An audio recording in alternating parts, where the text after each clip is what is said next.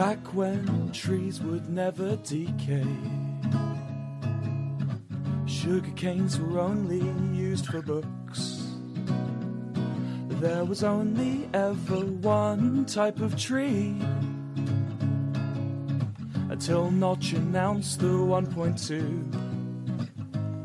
And then suddenly around the world, everyone got excited. Squids would be in Minecraft 1.2. The squids are completely useless, just be glad it's them, not wolves. Spare a thought for the squids when you build your waterfalls. You drown them, stab them, watch them die. What did they do to you? Spread the message around the world. Squids are people too. Oh yeah, squids are people too.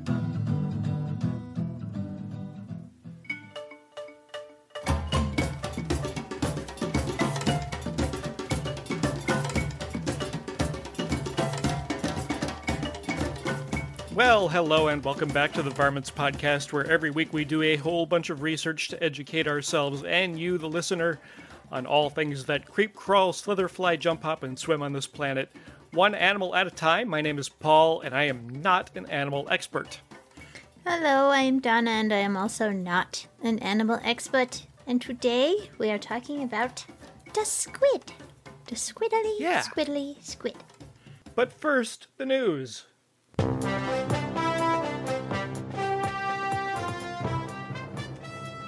This is Varmints Headline News with your anchorman, some guy named Paul. Thank you, Matthew. Back in October of last year, a captain and a diver on a research vessel in Norway encountered a large, alien-looking blob in the water that turned out to be a giant squid egg sac. That picture kind of made the rounds, and it is terrifying looking. Those egg sacs are a very rare sight to see because they are generally produced in very deep waters. They start sinking almost immediately after they are made, and they generally don't last all that long. And there are those that have looked at the video and the pictures and think that this is actually a spent egg sac, like it doesn't have any more eggs in it. There are pictures and videos showing divers swimming around this thing, and it looks like the opening scene to like a really terrible underwater alien horror movie. They're just squid eggs. Just squid eggs, but did you see the picture of it? Yeah, it looks fine. It looks like a big, giant egg sac. I don't know what's so terrifying. And I don't know. I guess I've never seen too many egg sacs. It looks terrifying to me. And I'm also afraid of like deep water things. Like that's just a whole nother world down there. It is, but I mean, you're never gonna go there, so. No. No, but I'm still terrified. I can't explain my brain to you. But would you eat it? Would I eat it? Oh boy. I'm gonna say in your maybe. Food box, you know. Maybe. You had that cheap vodka to wash it down with, maybe. Brother. Oh. If you don't know what she's talking about, that is the Paul's Food Box video. That is a Patreon-only reward.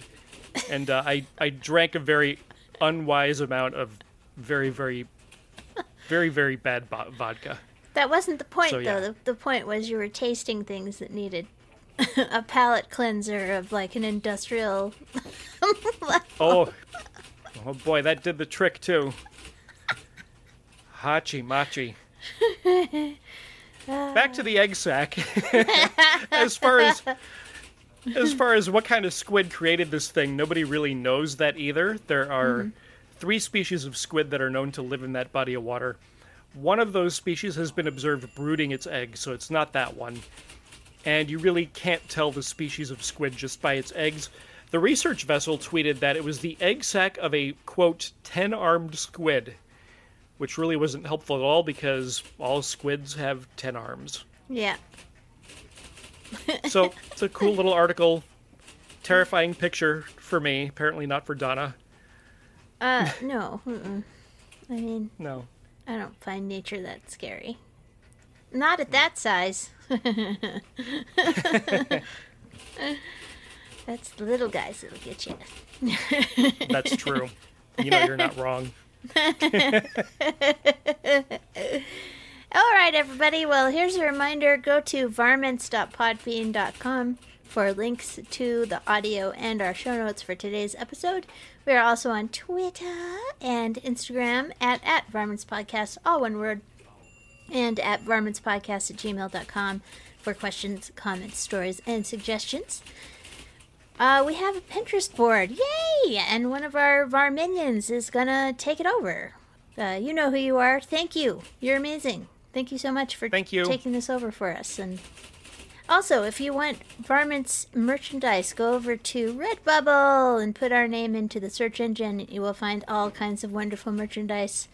It's mostly going to be cups and t-shirts and stuff, but, you know, if you're really, really dedicated to the idea of getting a pair of Varmints leggings, let us know and we'll make that happen for you. Yeah.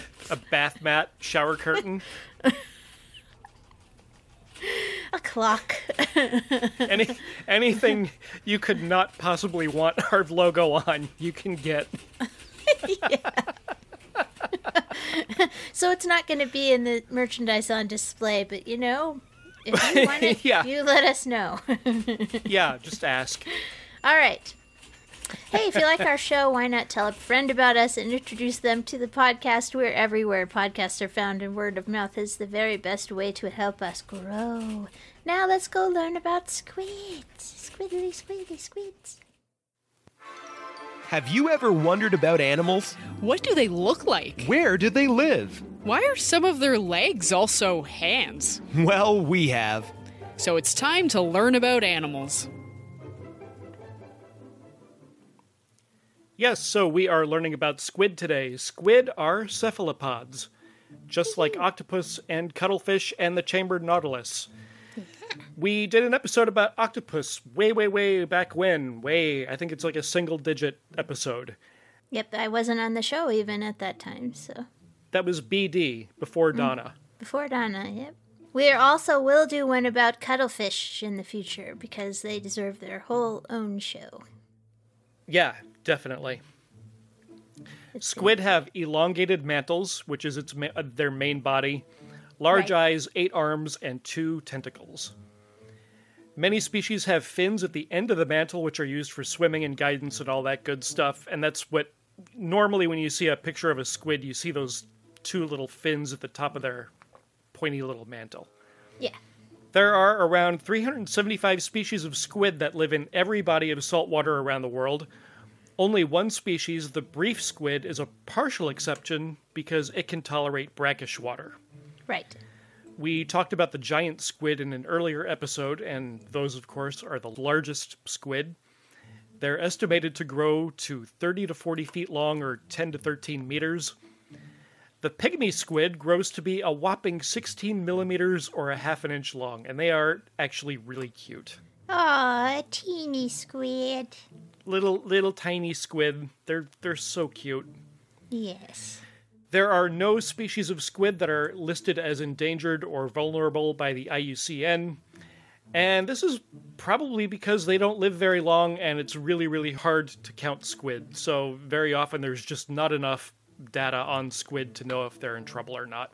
Right. Squid have been around for a very, very long time. Fossils that have been found indicate that they have been swimming around for some 500 to 600 million years, which is amazing. That is cool.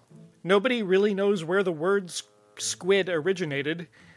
People have guessed that it might be a sailor's variant of the word squirt. Interesting. Male and female squids are just called male and female, and baby squid. I'm going to say squids a lot, but I don't think that's the correct plural noun. I think it's just squid. Yeah. Baby squids should be called squidlings. Squidlings. I like it. A group of squid is called a school or a shoal, although there is a petition on change.org to make squad the collective noun for squid. Oh, well, it should be. I totally signed that petition. I'm signing it. Let's link it in our show notes.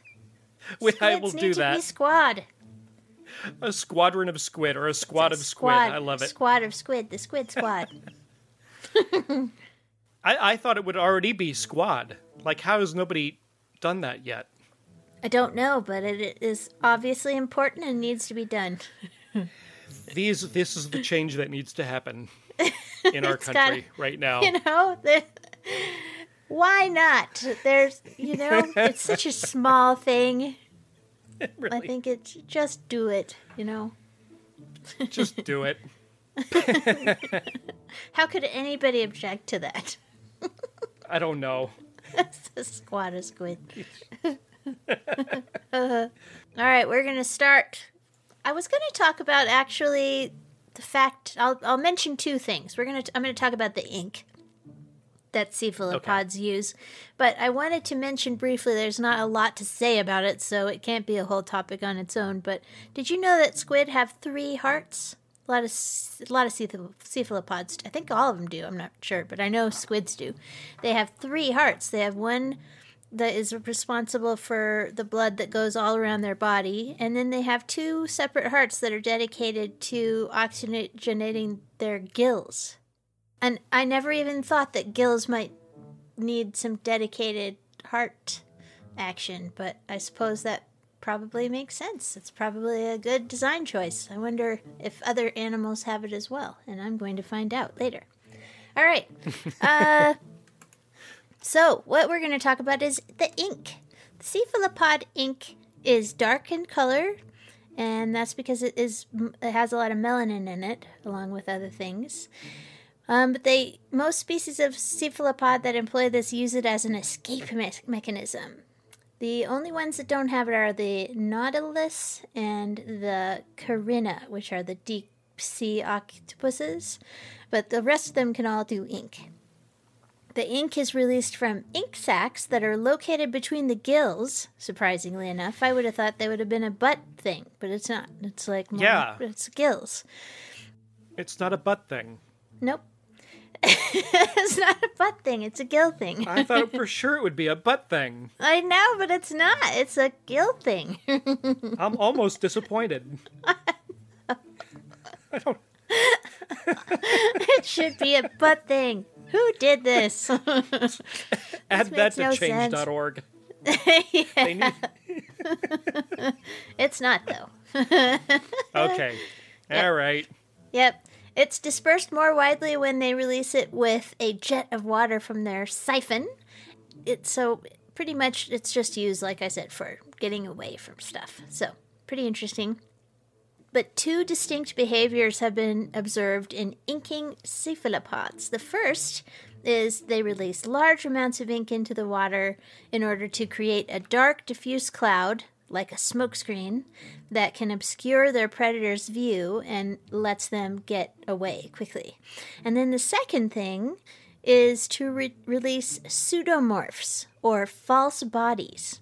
Smaller clouds of ink with greater mucus content, and that allows them to hold their shape for longer. So these are expelled a little bit away from the cephalopod, and then it releases several pseudomorphs and that change color in conjunction with their releases. And this is basically, it sounds like it's like I don't know if you play World of Warcraft, there's a spell where you can make copies of yourself. Oh, wow. If you're a mage, that makes the enemy sort of confused about which one you actually are, and that's what it thinks. That's what it is. It makes them, the predators are observed mistakenly attacking the pseudomorphs. So that allows the cephalopod to escape. This is often referred to as the Blanche inkjet maneuver. Oh, that's a fancy name.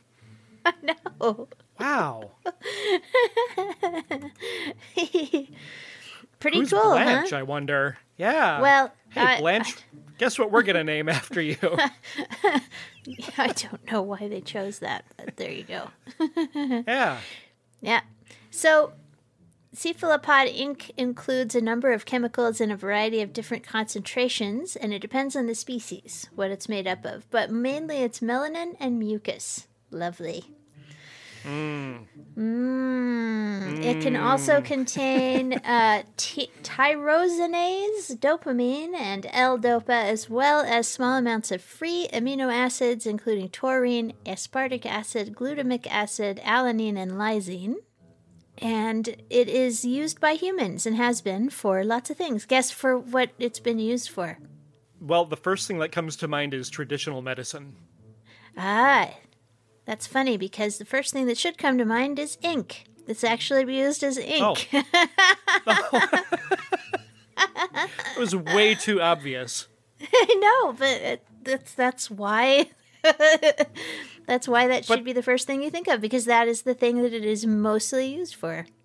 In fact, I haven't found any traditional medicine using squid ink in the list. There's probably some out there. Well, no, but there's like dopamine and yeah, but we've only known about dopamine for a tiny little sliver of time compared to how long we've been using cephalopod ink. And mostly we use it for ink. It was used in the past for ink for pens and quills. The Greek name for cuttlefish and the taxonomic name of the cuttlefish genus is sepia, which is associated with the brown color of the cuttlefish ink. So, that's actually cuttlefish, but yeah. So modern use of cephalopod ink is limited to cooking, mostly in Japan and the Mediterranean, where it's used as a food coloring and a flavoring in pastas and sauces. It's generally obtainable from fishmongers and from gourmet food suppliers and widely available markets in Japan. And if you go on YouTube, they will show you how to harvest squid ink. And I wonder if it's more than just grab a squid and give it a little squeeze and out comes the ink. I didn't watch the video, but yeah, I think it's probably just make it ink. Yeah, harass the squid, make it ink. Yeah. Ta-da! But if you're going to do it yourself, it's because you're going to eat a squid, usually. So they'll probably just have the squid that you're going to eat, and they'll do it, in preparation to cook it. So sure. Yeah, I don't really understand how to use squid ink in cooking, so it's just something that people do, and I know they do it. Doo-doo. Yeah.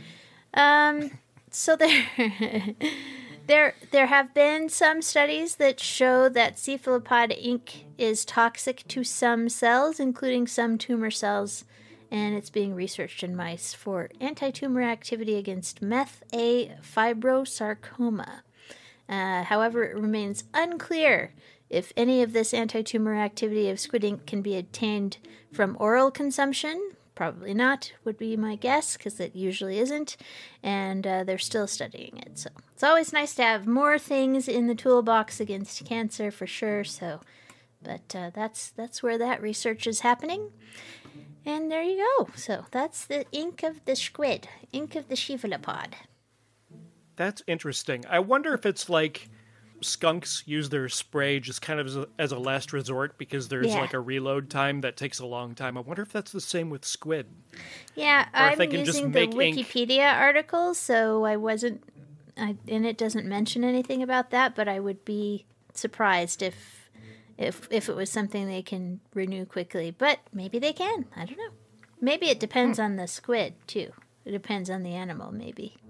So, I'm not sure. Interesting. Hey, everybody, just want to break in here and let you know that I looked it up, and cephalopods carry a reserve storage of these, ink little cartridges for emergencies. They do have the ability to adjust the mixture so that the ink cloud is either really small and dense or it's a wide open smoke screen blast. But once those reserves are used up, the animal really can't make enough on the fly to take another shot. It takes a while to refill the storage tanks. I couldn't really find any studies about how long the refill period is, and I'm sure it's just different across octopi and squid, and am I supposed to call them octopi? I don't remember. Octopodes. And squid and cuttlefish and all that. So we don't know about the reload time, but they just can't make, ink after ink after ink. They can't do that. Okay, back to the show. So I just want to go over tentacles and arms in cephalopods in general, because I know I get them confused all the time, and I probably will, even after this, I will still get them confused, and perhaps some of you listening, you'll get them confused too, and that's okay. Yep. All cephalopods have arms, but not all cephalopods have tentacles.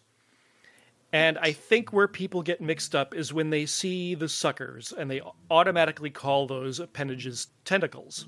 Right. And like I said, I'm totally guilty of this. Cephalopod arms and tentacles have suckers that help with grasping food items and attaching to things. And even though those two terms seem to be interchangeable, the placement of those suckers determines whether they are attached to an arm or to a tentacle. The easiest way to spot the difference between an arm and a tentacle is that arms have suckers along the entire length, and tentacles only have suckers at the tip. So in the case of octopuses, they only have arms. Right. Octopuses do not have tentacles. Interesting. Yeah. Squid almost always have 8 arms and 2 tentacles. I don't want to say always, I want to say almost always, because there's always that little outlier. Yeah. But squid, in general, 8 arms, 2 tentacles. And octopuses are 8 arms, right? 8 arms, correct. Right. Oh, there you go. I learned a thing. Yeah, I did too.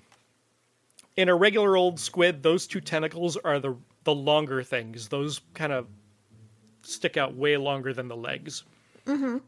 What tentacles do is pretty straightforward. There are suckers on them at the tips. So just like arms, they grasp prey and they guide that prey in towards the arm and the mouth. The tips of squid tentacles can also be used as like fishing lures to attract prey, so they kind of wave the end of it out there a little bit, make it twitch a little bit, and then boom, they'll grab whatever is dumb enough to try to bite that. Squid tentacles in some species are also its sex organs, so they use them to make little squid. Aww. And a squid can also use its tentacles to grasp onto a predator and then self-amputate its legs, tentacles, whatever it has to self-amputate to escape. And those parts can regenerate. Disclaimer time! The Varmints Podcast knows it's not fair to compare animal intelligence to human intelligence. But then, Donna and Paul only have the yardstick of themselves, so they're going to do it anyway. Squid. Usually octopuses get all the credit for being the smarty pants cephalopods, but the squid they're equally as smart. They're pretty amazing. Super smarties. They're smarty pants and they don't even wear pants. Yep. I don't remember what I gave octopuses back in the day. That's been 3 years ago. That's been 3 years ago. I don't remember what I gave them. I think I probably gave them like an 8 or a 9 because they're scary intelligent. It's a good thing they don't breathe air. That's how intelligent they are. I mean, I would give them, have they been observed using tools? Yes. Right? Yeah. Do they use a tool to make a tool? No. So, I mean, still 7 or 8, right? Super smart. Sure. So, Super smart. yep. All right. Well, there you go. That's just my own little list. 7 is you've used a tool. 7 or 8 is you've used a tool. 8, I think 8 and 9 is you've been observed using a tool to make a tool, which is pretty advanced. And then, of course, you have 10, which is humans who can make tools to make tools to make tools to make tools to make tools. Well, we are going to talk about squid and pop culture and a couple other places, but we're going to do that right after I tell you about Patreon. We have a Patreon, patreon.com/varmints, and where you can go, and if you give us as little as $1 a month, a month, we'll get you an early release. When we can manage that, you will be treated to my new video special, which is called Paul's Food Box. I mentioned it before. That is where I find weird foods, and I eat them for your amusement, and I tell you if they are in my food box or not, and it's a lot of fun. Right. What else? You might get the occasional limited edition sticker. Yep. You might get extra episodes that we might do in the future. You get stuff for only $1 a month, and we want to thank everybody that is currently donating to our Patreon. We really do appreciate it. And if you want to join them, once again, it is patreon.com/varmints. Hooray!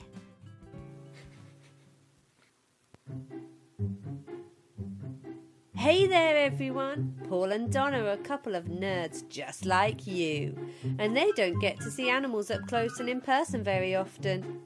So let's talk about where we all see them most of the time. On movies, TV, comic books, toys, and video games.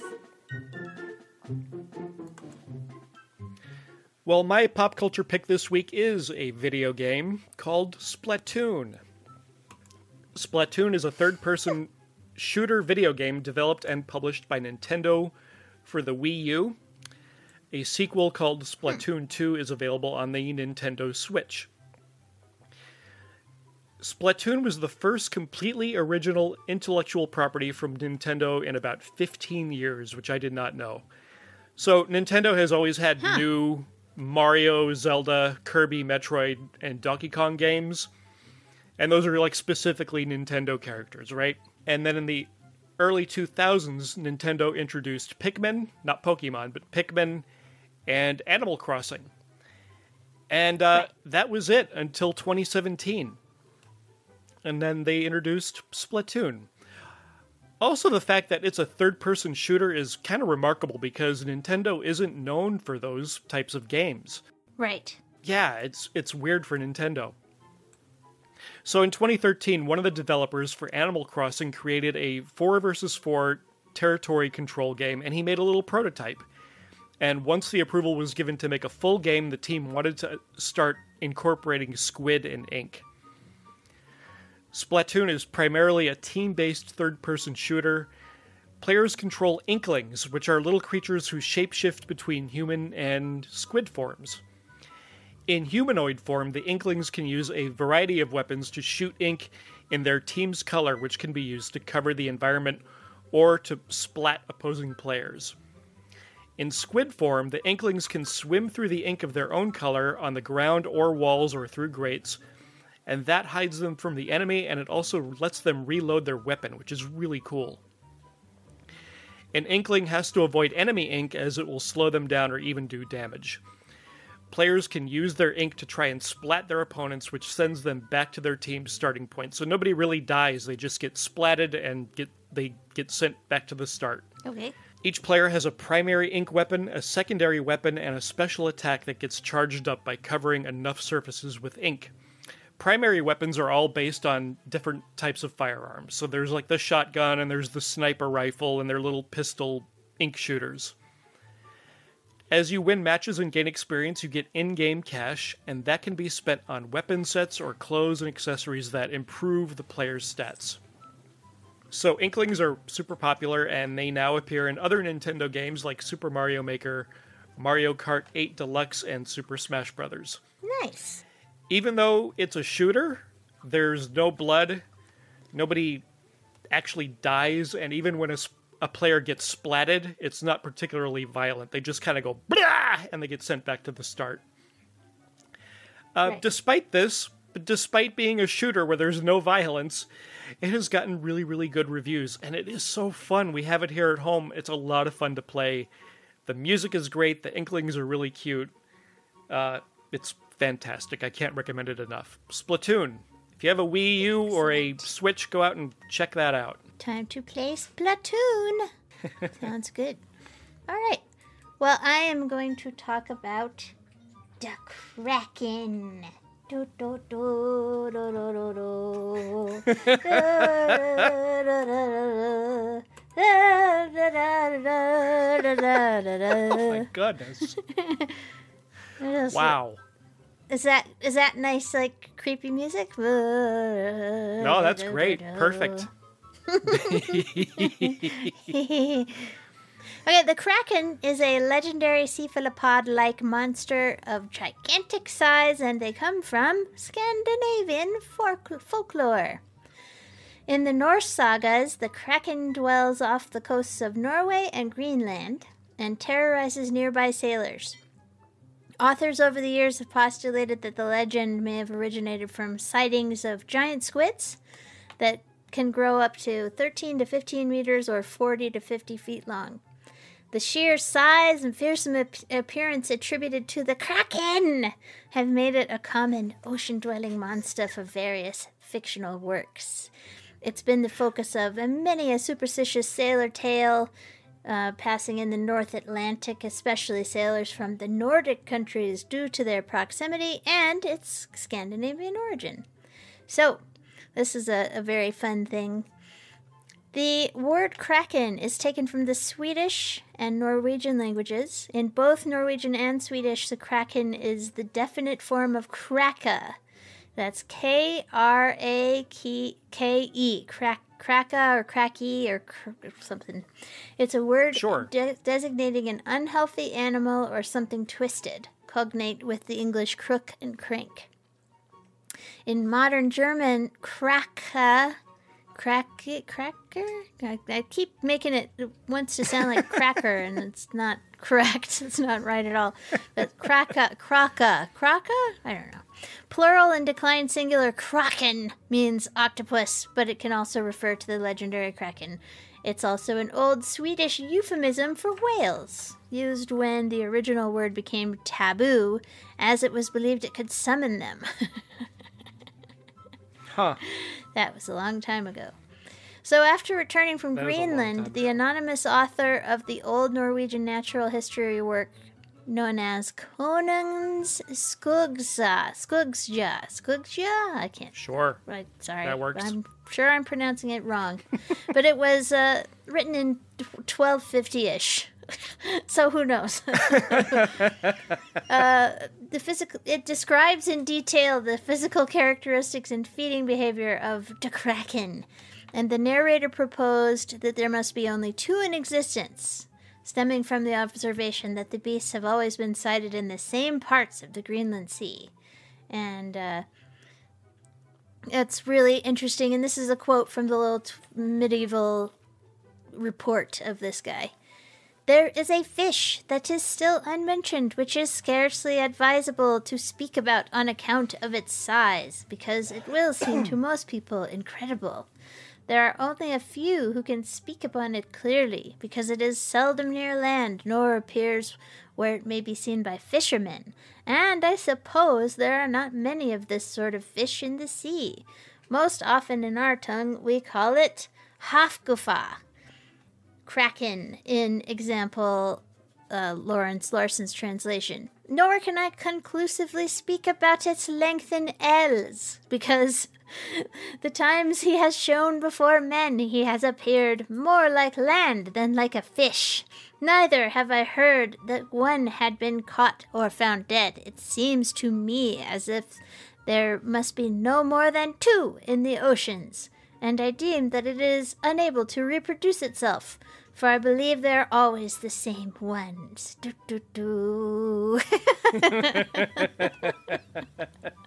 Like he's trying to do an actual scientific observation, and he's just filling it with baloney. I love it. Anyway, very, very fun.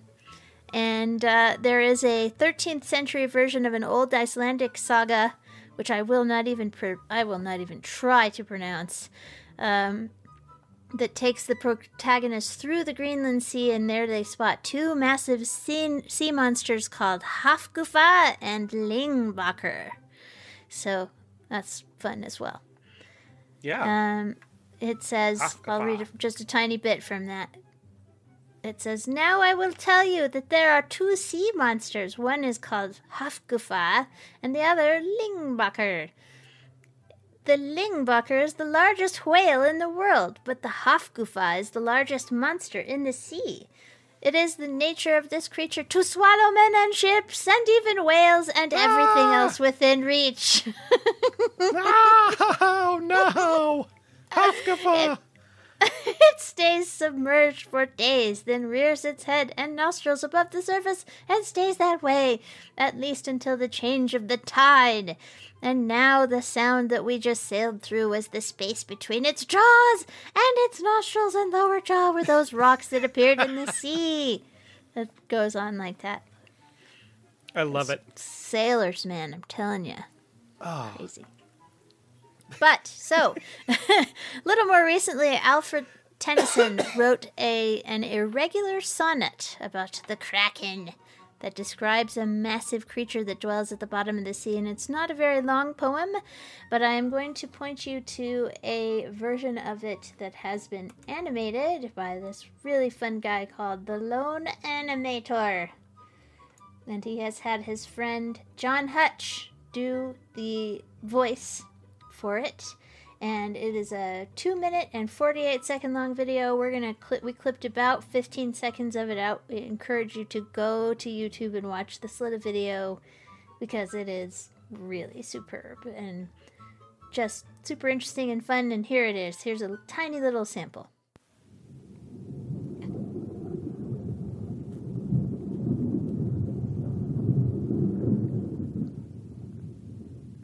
Below the thunders of the upper deep, far, far beneath the abysmal sea, is ancient, dreamless, uninvaded sleep. The Kraken sleepeth. Oh, the Kraken sleepeth. Yeah, just a little teeny bit. And again, because it's not a very long poem, so you really need to go and just watch the video. So, yeah, super amazing. The animation is so good. Oh my gosh, this guy is so good. So, really cool. Very fun. Yep. Totally interesting. The Kraken. Yep. We'll put a link to that YouTube video in our show notes. Yes. Cool. And there's all sorts of fun artwork. If you look on the internet and just do a Google image search for the Kraken, you'll see all sorts of old-timey etchings, and it's just the best. People are like, nice. This animal is scary. Let's use it in stories. Super cool.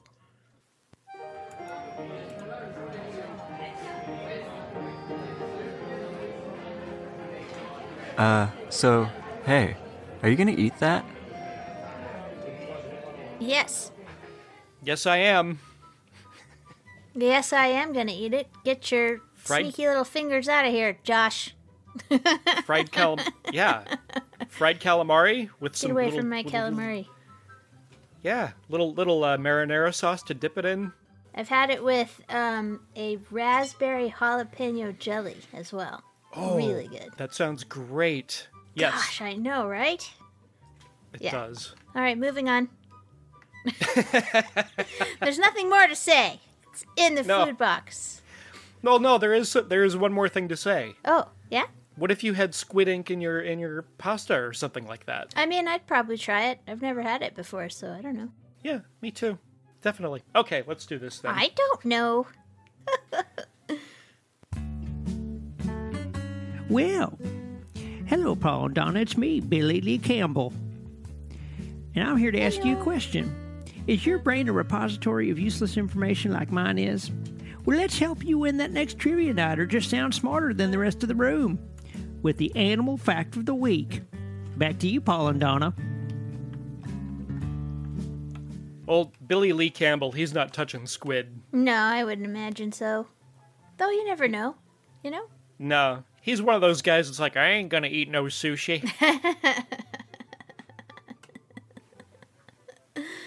Maybe. I don't know. We'll have to find out. We'll have to He's ask not eating him. Squid. We'll have to find Billy Lee Campbell and ask if the squid is in his food box. This week, when I was doing the research on this, I kept coming across the Humboldt squid.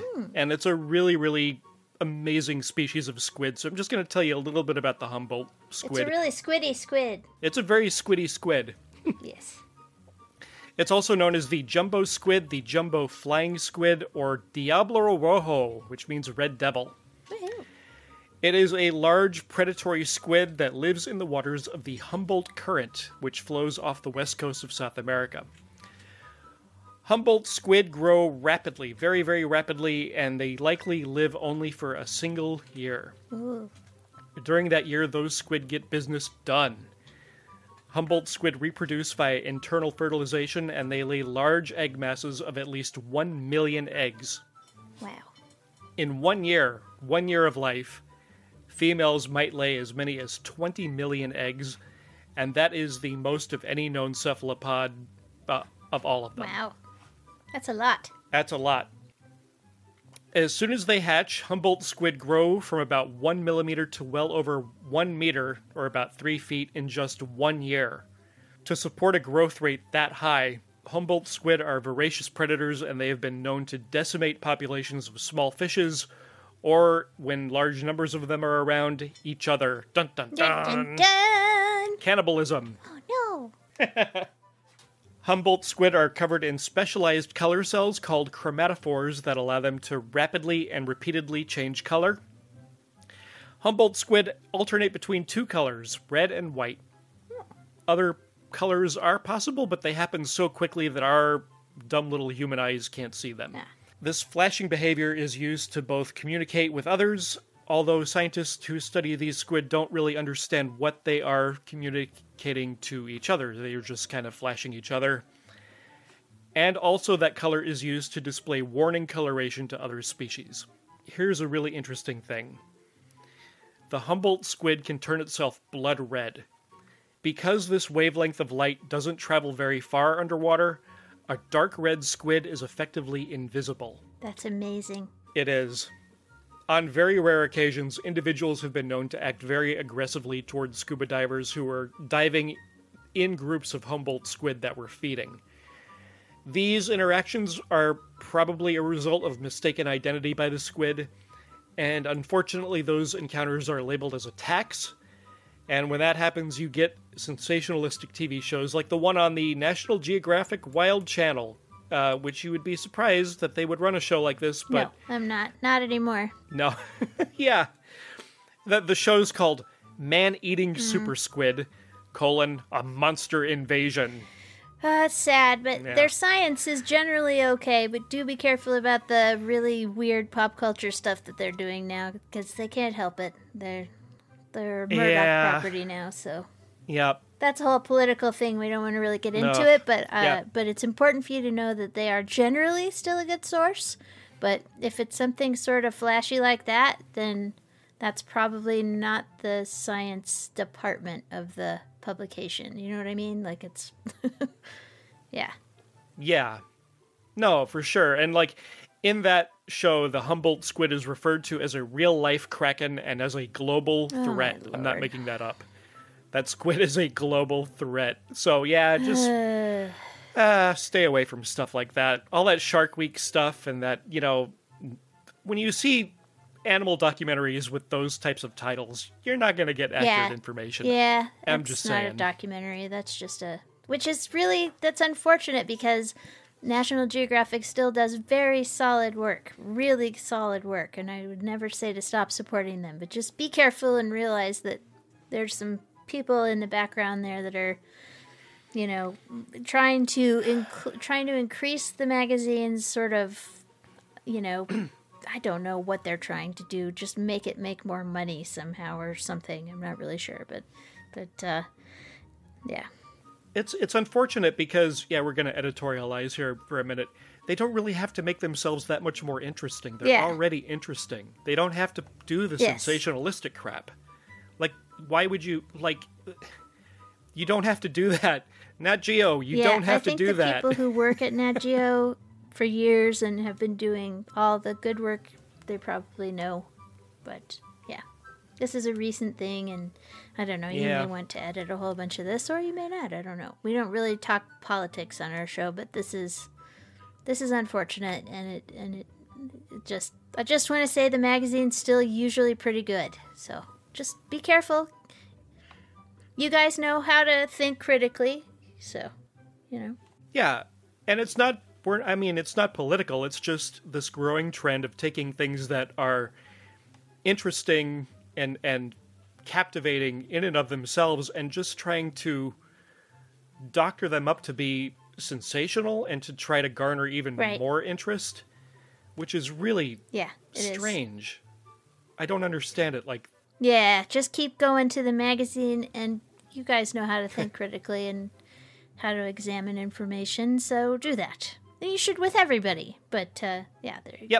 So, I'm going to be using some National Geographic resources just now to talk about the giant squid. Okay. Go for it. Giant squid! Dun, dun, dun. Da, da, da, da. They are really cool. They can get to be up to like 33 feet long. 440 pounds. Their size, they have on the National Geographic page that talks about them, their size relative to a bus. They are the same size as like a standard American school bus in length. Wow. I know. Holy moly. So the giant squid, it is insane. mostly a mystery still. It is the biggest invertebrate on planet Earth. And the largest of these that was ever found measured 59 feet in length and weighed almost a ton. That's crazy. Good Lord. And I didn't do the do the conversions on this. I'm sorry, guys. It's very big. Super huge. Very, very big. I can't do it in my head. Bigger than a squid should be. Yes. Yeah. So they live in really inhospitable deep sea habitats, and that makes them, I mean, it's not inhospitable for them, but it is for us, and that makes them difficult to study. So almost everything scientists know about them is from carcasses that have washed up on beaches or been hauled in by fishermen's nets by accident. The scientists who were studying the creatures have been really lucky in the last few years, though, because in 2004, Japanese researchers took the first images ever of a live giant squid, and I'm sure you remember that because it was all over the news at the time. I do. And also in late 2006, scientists with Japan's National Science Museum caught and brought to the surface a live 24-foot female giant squid. Amazing. So with their cousin, the colossal squid, they have the largest eyes in the animal kingdom, and that measure something like 10 inches in diameter. That's crazy. Yeah, that's like dinner plate size. Yeah, really. Oh my gosh, that's amazing. So their big eyes allow them to detect objects in the lightless depths where most other animals wouldn't be able to see anything. Pretty crazy. Like other squid species, they have 8 arms and 2 longer feeding tentacles that help them bring food to their mouths. And their diet probably consists of fish, shrimp, and other squid, and some suggest they might even attack and eat small whales because of the tentacle marks they find on those guys. They maneuver their big old bodies with fins, and the fins seem pretty small for their size, but they work just fine. And they use their funnel as a propulsion system, drawing water into their mantle, or the main part of their body, and then forcing it out the back. Pretty cool. Scientists don't know enough about these guys to say what their range is, but giant squid carcasses have been found in all of the world's ocean. Pretty cool, right? Amazing. Wow. No kidding. I thought they were just in like the really, really deep They parts are of the all ocean. over the world. I mean, all of the world's oceans have deep parts, so I suppose they just kind of run around from that's deep true. part to deep part. I don't know. So here's some extra facts that were on the site. They said, did you know that a giant squid's eye can be as big as a beach ball? Wow. Wow. They have sharp parrot-like beaks and 3 hearts. Beaks, not beats. Water shoots from a funnel beneath their eyes, propelling it forward or back, and they pulse through the ocean by contracting their bodies. So that's pretty cool. And I want to send you over to a really recent documentary. It's from early 2019, and it is National Geographic, but it's an actual science one with scientists in it, not like yeah, it's not the pop culture, the terrible giant squid. It's not that. It's it's actual scientists doing actual science. And there is a they will dissect a dead one that they found, which will be really interesting, but do be aware if you're squeamish that that's going to happen in the video. And basically just a lot of scientists talking about giant squid for the whole time, and it's really good. And again, 2019, so this is the most recent information. So, amazing stuff. Go take a look at the giant squid documentary. I will do that. I'm going to do that. I haven't done it yet. I will do that. It sounds great. Yes. Cool. Hey, thanks everybody so much for listening to our podcast today. We really do appreciate it. This podcast is brought to you with technical support by Matthew Chomo, bed music by Kevin MacLeod. Our logo was created by Imran Javed. Our vocal talent today was by Chris Brayton, Josh Hallmark, Chris Green, Stacy and Frosty, and Justine and Santiago. Woohoo! It's time for the Rugrat Corner. If you have a Rugrat who's 8 years of age or younger that wants to be on our podcast, send us a message on our Facebook or email us at varmintspodcast@gmail.com. For the details, we make it super easy for your Rugrat to hear their voice on our podcast. Who have we got talking about squids today? We have Liliana. Liliana has something to say about squid. Okay, what do you know about squid? They have 10 tentacles, and they just have suction cups and a beagle, and a beak? A beak that can grab food.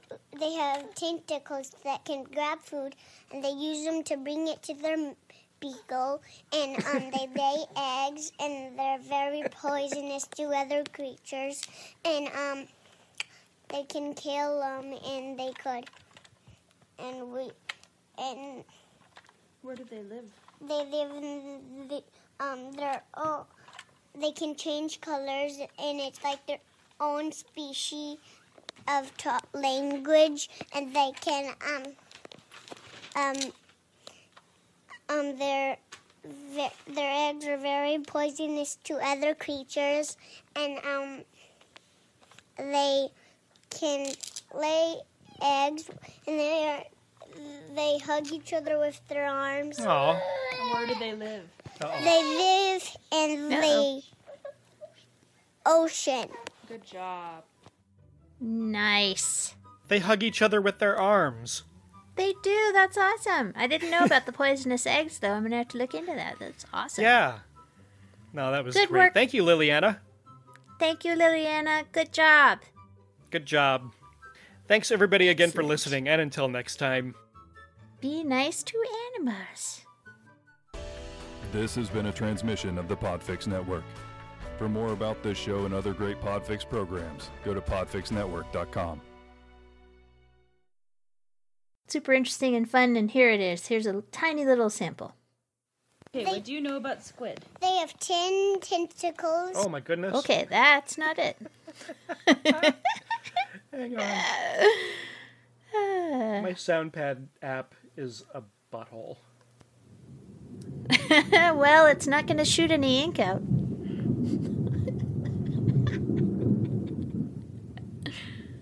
Because it's not a butt thing. Thunders of the upper deep. Just far, far. All right, you. Is that it? You're throwing me off over here. Hang on. That was it. Yeah. But Sorry. that was it. Okay.